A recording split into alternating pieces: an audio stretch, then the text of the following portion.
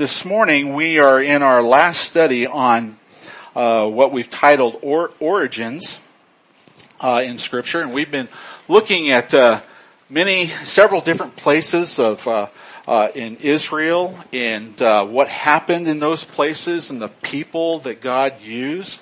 This morning we don't have one particular place, but we're going to be talking about the high place.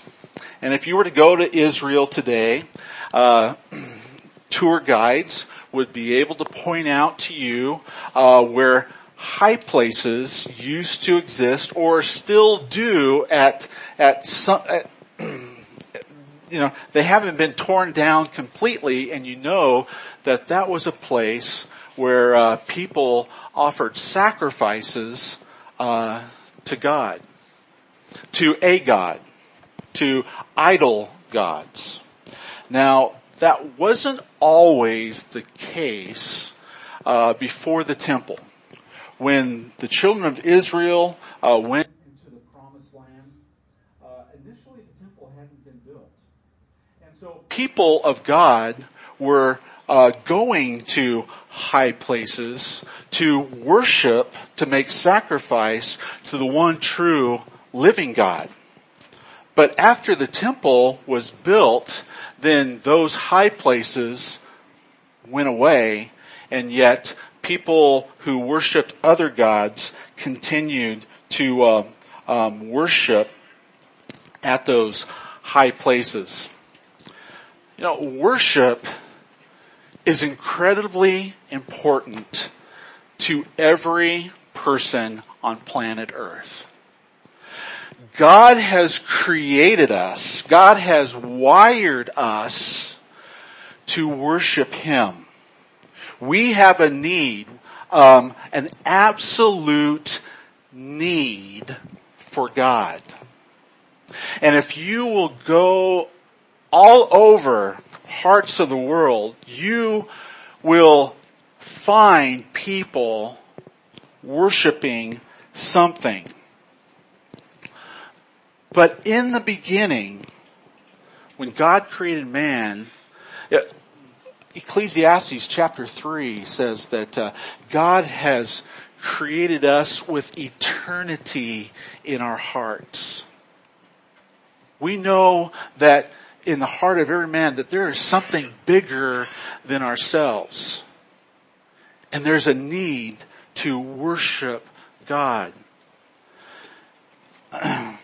John chapter 15 verse 5 says, Jesus says, I am the vine and you are the branches.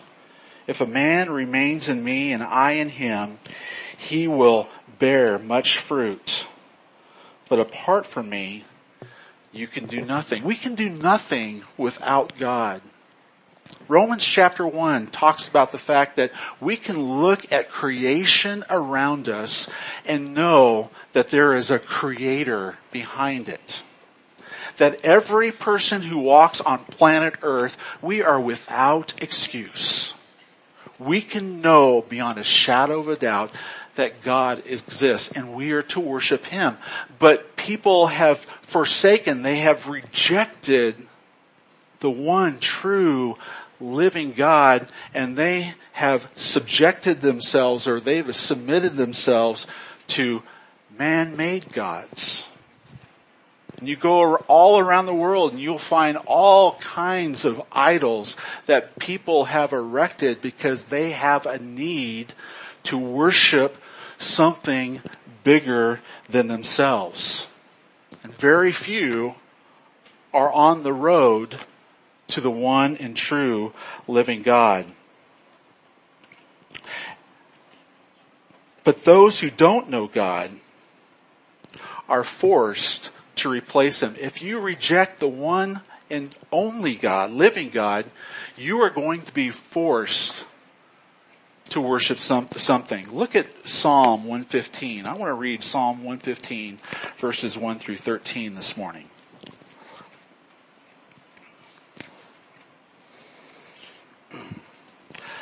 Not to us, O Lord, not to us, but to your name give glory. For the sake of your steadfast love and your faithfulness. Why should the nations say, where is their God? Our God is in the heavens. He does all that He pleases. Our God is alive and well. Our God happens to be invisible. The Bible says that He is spirit. But people who aren't on that road to worshiping the one and only God, they question that. They can't believe that because they need to worship something that they can see, something tangible.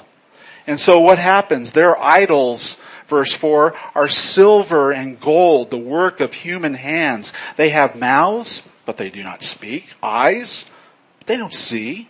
They have ears, but do not hear. Noses, but they don't smell. They have hands, but do not feel. Feet, but do not walk.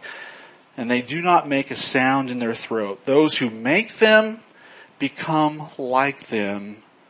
So do all who trust in them. O Israel, trust in the Lord. He is their help and their shield. O house of Aaron, trust in the Lord. He is their help and their shield. You who fear the Lord, trust in the Lord. He is their help and their shield.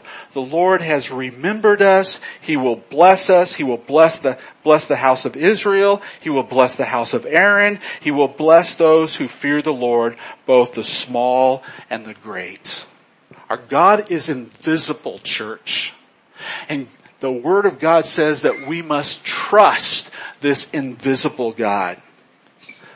But most people want a God that they can see, that they can touch, that they can feel, thinking that's the answer to their life. And the Word says it's meaningless.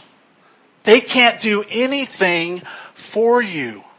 Trust the invisible God. But for so many people, they don't believe that. But they are forced to worship something. We know, well, the older folks in this church know the song that Bob Dylan wrote. You gotta serve somebody. That is a very true song. We are going to worship something. We are all worshipers because God has created this need in our heart. And it's meant to be filled with Him. But unfortunately, we choose other things. And when people choose other things, it ends up very poorly. God wants us, the next point on your outline is, God wants us, His people, to worship Him exclusively. And He laid out this command in Exodus chapter 20. We're familiar with Exodus 20, verses 3 through 5. He says, you shall have no other gods before me. You shall not make for yourself an idol in the form of anything in heaven above or on the earth beneath or in the waters below. You shall not bow down to them or worship Him. Why can't we have other little gods? God says, I alone am God. There is no other God besides me. I am the creator of the heavens and the earth. God revealed this, God made this command to the children of Israel after He had done something very significant for the nation. He led them out of captivity. They had been in bondage in Egypt. God did all these supernatural miracles. And after these 10 miracles, Pharaoh relented and the children of Israel were set free. God delivered them. God saved them. And so God here in this passage, because I have done this for you. You are my chosen people. I have chosen you. I'm laying out this command. You are to have no other gods before me. Because if you do, if you worship and follow other gods, it's not going to end well. It never ends well. It ends in destruction. And God was very emphatic as he was preparing Israel to go into the promised land. You know, Israel didn't get it immediately after they were delivered from Egypt. No, they wandered the desert for 40 years. And finally, God had a group of people who were willing to trust him. They were ready to conquer the mountain. And God made this stipulation as they were about to enter the promised land.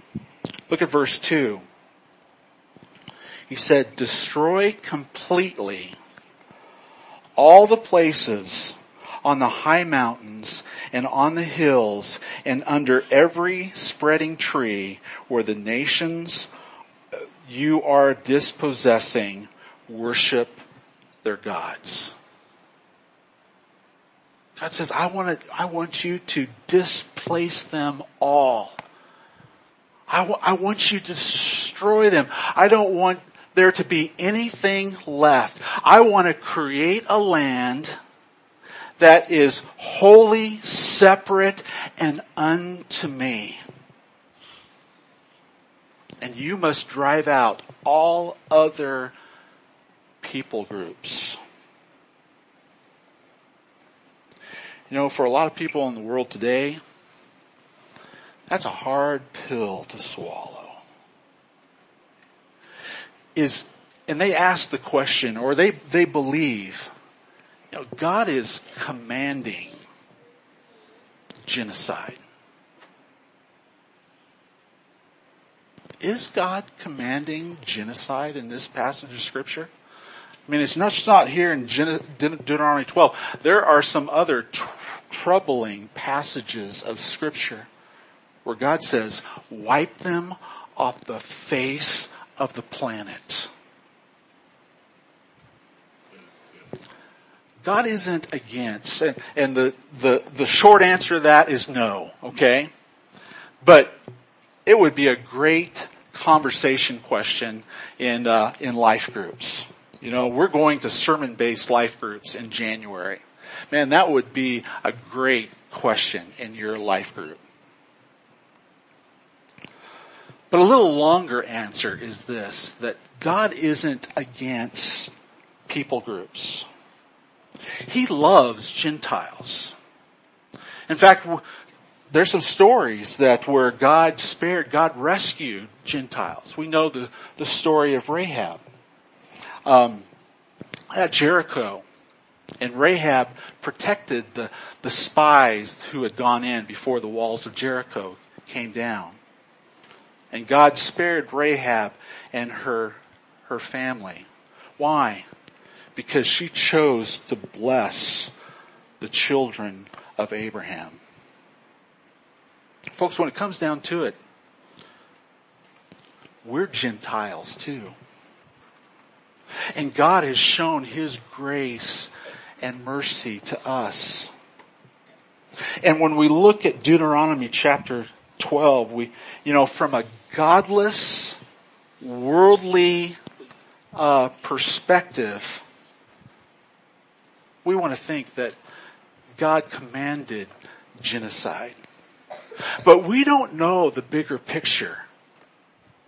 God is establishing a people unto himself, a land that is undefiled, that is holy and set apart unto him. And God has been very patient with those who had lived in the land of Canaan. And those people had the ability to know the one true living God, but they chose to reject him and worship their own gods. And as a result, there was all kind of perversion in the land. Look at the end of chapter 12 of Deuteronomy. This is what was happening. Let's start with verse 29. When the Lord your God cuts off before you the nations whom you go in to dispossess, and you dispossess them and dwell in their land, take care that you be not ensnared to follow them after they have been destroyed before you, and that you do not inquire about their gods, saying, how did these nations serve their gods? That I also may do the same to you that you will have done to them. You shall not worship the Lord your God in that way. For every abominable thing that the Lord hates, they have done for their gods. For they even burn their sons and their daughters in the fire to their gods. Folks, when we put something in place of the one and only living God, it's amazing what people are willing to sacrifice for their God. These people were sacrificing their own children to appease the heart of their man-made idol. There was all kinds of sexual perversion taking place in the name of their God. And God had to get rid of that so that He could establish a people who were holy and set apart unto Him. Why does He want us to worship Him alone? 2 reasons. Number one, He wants to protect us. He wanted to protect them. Look at Psalm 115:8. We've already read it, but those who make them will be like them, and so will all who trust in them. You know, people who don't know God, they don't want to give up those idols. I mean, that's their fun. That's their identity. And when you hear that, God wants you to give something up, but, God doesn't want me to have any fun. No. He's trying to protect you. Things go far better when God is the priority of your life. So one is for protection and the other is to bless. God wants to bless His people. Blessed is the man who does not walk in the counsel of the wicked, or stand in the way of sinners, or sit in the seat of mockers.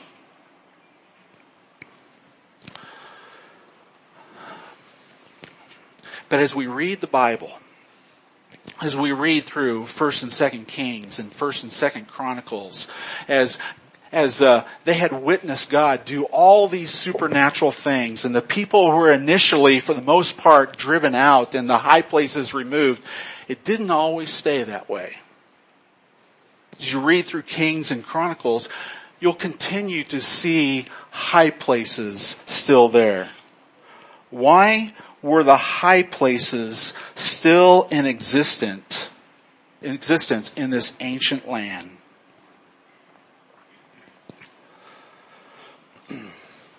And the reason is this: because many of God's people didn't genuinely believe in Him. They didn't genuinely believe. They didn't take God at His word. They didn't take Him seriously. Look at Jeremiah chapter 7.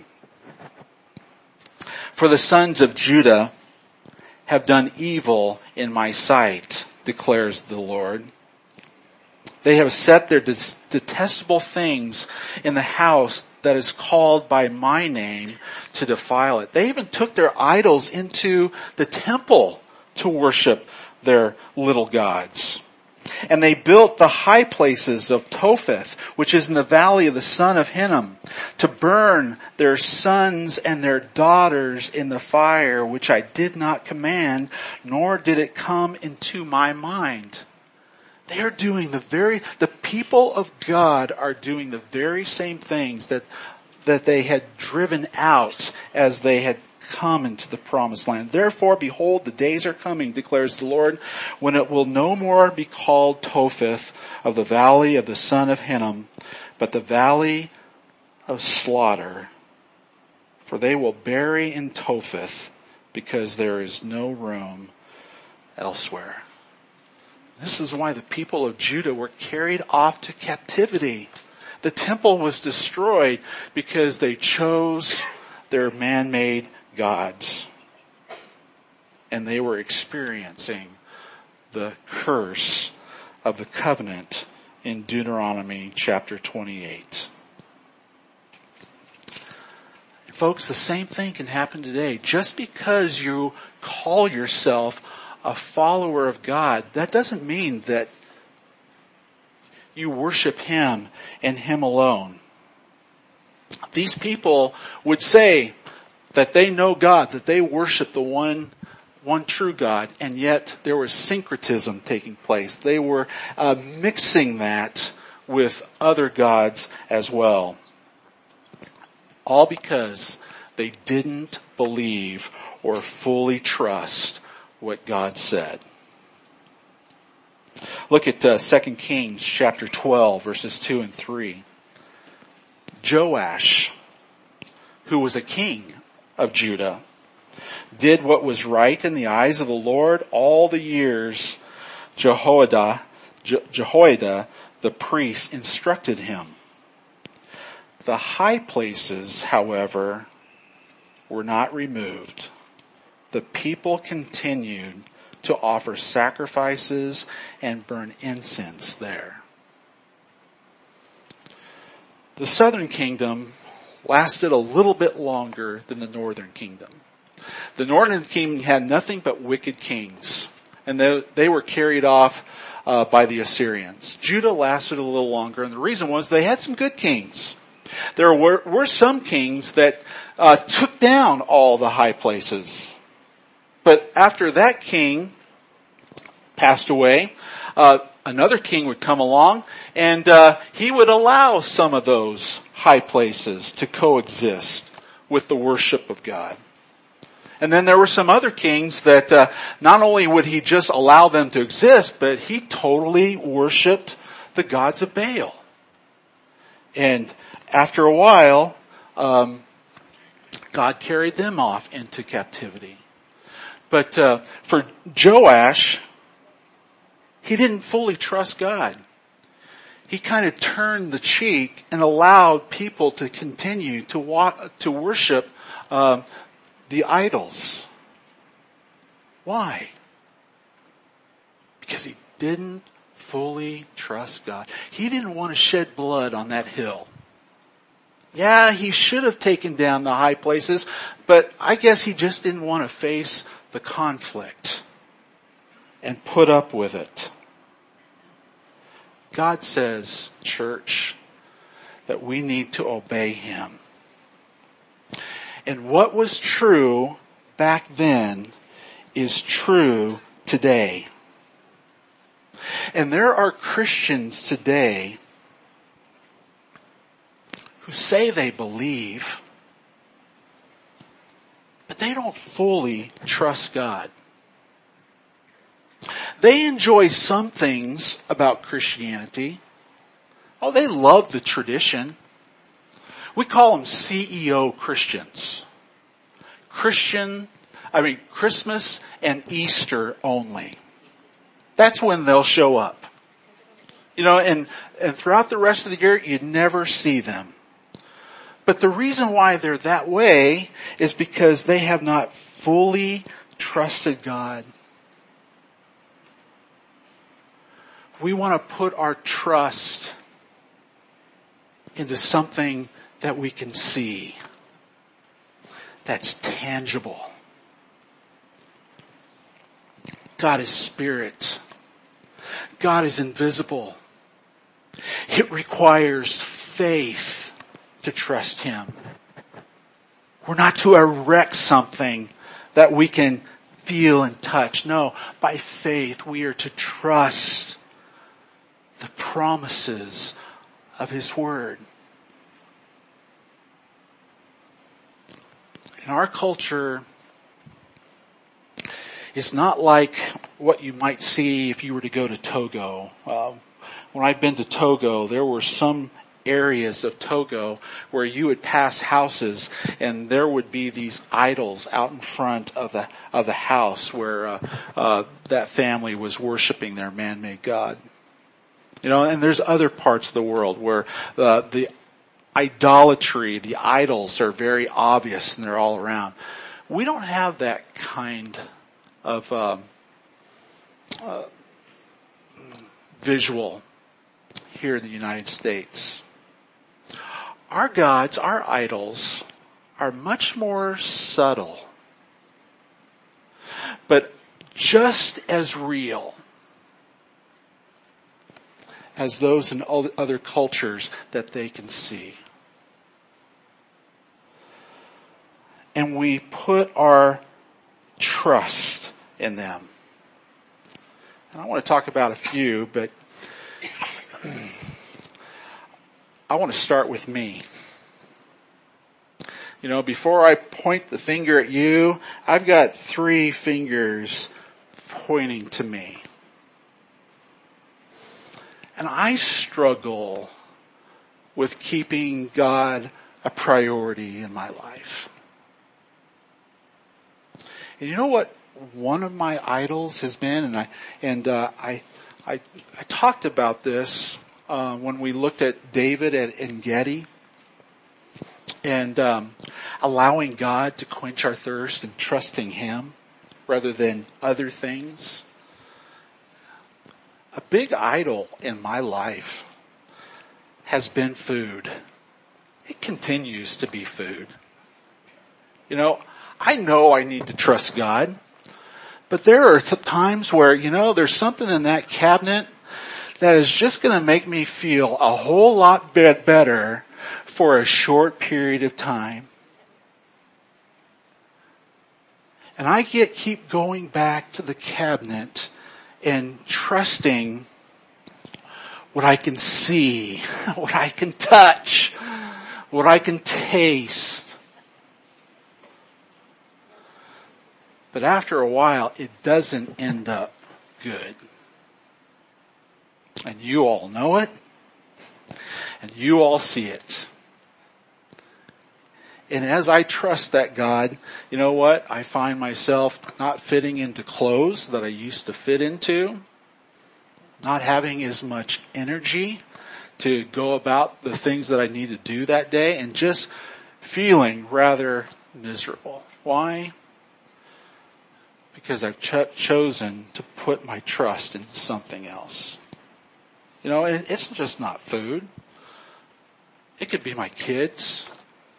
I'm proud of what God's doing in my kids' lives, and sometimes that can become an idol. I remember Trevor when he was playing at ICS and being involved in sports, and he was pretty good at it. And we longed for the weekends to watch him play. And that had become our life, and we liked the conversation that came our way about how well Trevor was doing, and that became a god. At least for me. I'm not sure for my wife. I'm speaking for me. But when he graduated and when he went off to school, man, we were kind of in a funk. We didn't know what to do with our weekends, and we were kind of depressed because our God wasn't there anymore. Sports can be my God.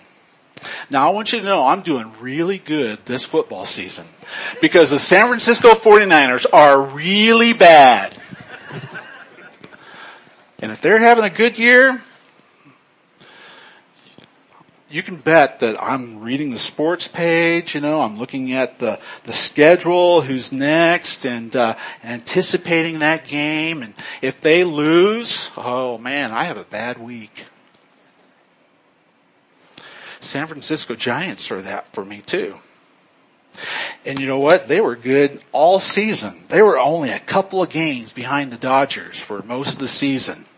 And I sacrificed a lot of time watching every game on TV.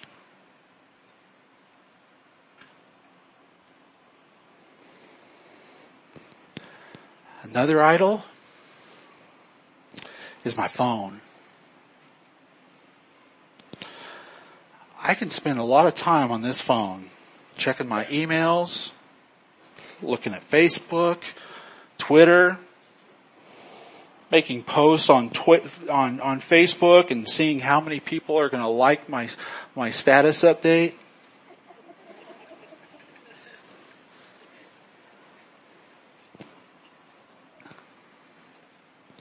Your opinion of me as your pastor is an idol. It's very important to me what you think of me. And that's wrong. I'm not here to please you. I'm here to please God. But these are some idols that I struggle with in my life. And you're probably thinking, Pastor, you come with a lot of baggage, don't you? Yes, I do. And so do you. But praise God, we serve a God who loves us, and nothing can separate us from Him. And it's He and He alone that saves. It's where we find our peace, our fulfillment. And we need to remind ourselves of these things so that we will follow Him. He doesn't want us to make our lives miserable. He wants to make our lives better. What's your God? What's your idol? For some of you, your idol is money. Idol isn't necessarily my money isn't necessarily my idol because I don't have any. But some of you do. And you've accumulated a rather impressive nest egg. And you haven't given to the Lord's work because you've been focusing on retirement. And you continue to focus on retirement, and the nest egg you have is not big enough, and so you got to build bigger barns because this is your idol. This is who you trust. This is going to be your future security. And you're looking at the stock market. You're consumed by your investments. God wants you to be generous in the Lord's work, in His kingdom work. And you've given barely a dime to that because it's all about your retirement. My question is, how much is enough? Whatever we worship, we end up becoming like. There's teenagers in our service this morning. For some of you, what your peers think about you is really important. And so you'll compromise convictions so that you will be accepted by your peers. And that's your idol. Some of you might be in a relationship with somebody else and you really you love this person and you want to keep this person and you're willing to do whatever it takes to keep them. It's an idol. And God says it's not going to go well for you. Did you know, teens, that a person falls in love with somebody else? What the average is? 7 different times. And we're not just talking about people you know and you like or something. No, people that you really love and you think really love you. The average is 7 different times. And if that's your conviction in every one of these relationships of what do I need to do to keep them, you will have given yourself away to 7 different people on the average. God says, don't go there. We gotta serve somebody. God made us that way, and He wants us to serve Him. Because if we don't, we will become like the God that we pursue. Matthew 6:24 says, no one can serve 2 masters. Either he will hate the one and love the other, or he will be devoted to the one and despise the other. You cannot serve both God and money. Maybe you're here this morning and you're thinking, well, Pastor, I'm not sure what my idol is. Well, whatever we worship, we will sacrifice to. And if you're not sacrificing, think about your time for a minute, okay? How much time did you sacrifice to God this week? How much time did you spend with Him, thinking about Him, serving Him? And if it wasn't God, well, guess what? You're well on the road to knowing what your idol is. Because you're going to sacrifice to that which you worship.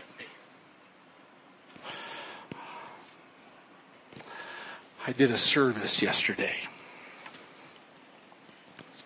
And there were a lot of lost people in this service. As I was communicating with, I'm going to put my glasses back on. As I was talking to them, it was as if they were looking right through me. I was talking, I wanted to address the issue of their heart. I was talking about worship too, that God has created us so that we would pursue Him, worship Him. But there were people there who have worshiped a whole lot of other things that they can touch and see and make them feel better. And you know what the sad part is? They've become like their God. And their God has destroyed their life. People that have been in and out of prison that were here yesterday. People who have been on drugs, continue to be on drugs. And they are in bondage. Whatever God you worship, other than the one and living and true God, is going to enslave your life. It's not going to set you free. It will enslave you. And God wants to protect you from that. The truth is, God asks us to remove all other high places because He wants something for us, not from us. John 10:10 says, the thief comes only to steal and kill and destroy. Jesus says, I have come that they may have life and have it to the full. Ruthie Fowler, following my message yesterday, gave up and sang a beautiful song from her heart about how gloriously wonderful God is. And I came up behind her and I said, you know why Ruthie can sing that song and mean it? And you see the joy of the Lord on her countenance? It's because long ago she chose to follow the real and living and true God. And God has blessed her life. And God, that is the testimony of many of us here in this room and in the multi-purpose room. God wants to bless your life. But for Him to bless, He must be the priority. Mark 8:36 says, "What good is it for a man to gain the whole world and yet forfeit his soul?" What do you need to do this morning? What high place do you need to tear down? For some, you might need to turn to Him for salvation first. Don't think that you can go out and do this in your flesh. You can't. We must trust the God who made us. We must trust in His Son who came and lived the life that none of you or I could live. Jesus paid the price for our sin. Was crucified. The wrath of God was piled up on Him. He took what we deserved. But then 3 days later conquered sin and death by coming from the grave. And Jesus is alive. And when we confess with our mouth, Jesus is Lord, and believe in our heart that God raised Him from the dead, you will be saved, and He will give you the grace and the power to change your life.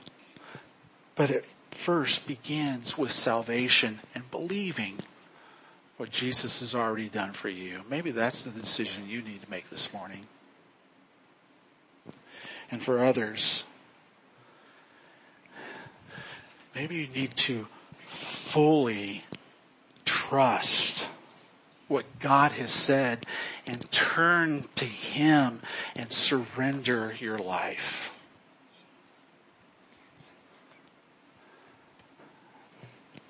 Destroy the idols. Make God the priority of your life, and whatever that means in being obedient to Him, do it. Because as you continue to pursue other things, it's a thief. It's only going to destroy and kill your life. God wants to set you free. Let's pray.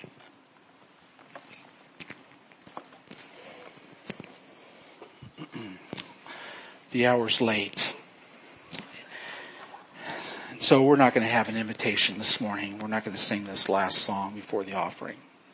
But I do want to give you an opportunity to do business with God.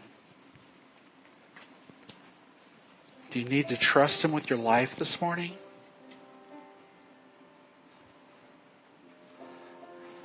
Cry out and say, God, save me.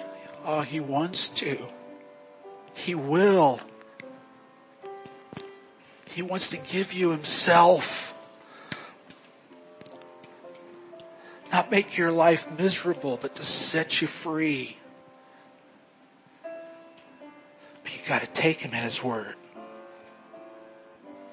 If that's the decision of your heart this morning, cross that line of faith and say, God, I surrender. I want to be the mom, the dad, the husband, the wife that my spouse needs, that my kids need, the legacy that I want to leave to the generation behind me. God will do it. And Christian, if you haven't fully surrendered, stop trusting man-made things. It will not last. You can't take it with you. God wants you to use His resources that He's entrusted to you for His glory, not your own benefit. God, you know each heart. God, help us to remove the high places. Your grace can help us because we can't do it on our own. God, we don't want to become like the gods that we serve and worship. Set us free. Thank you for hearing that prayer. In Jesus' name, amen.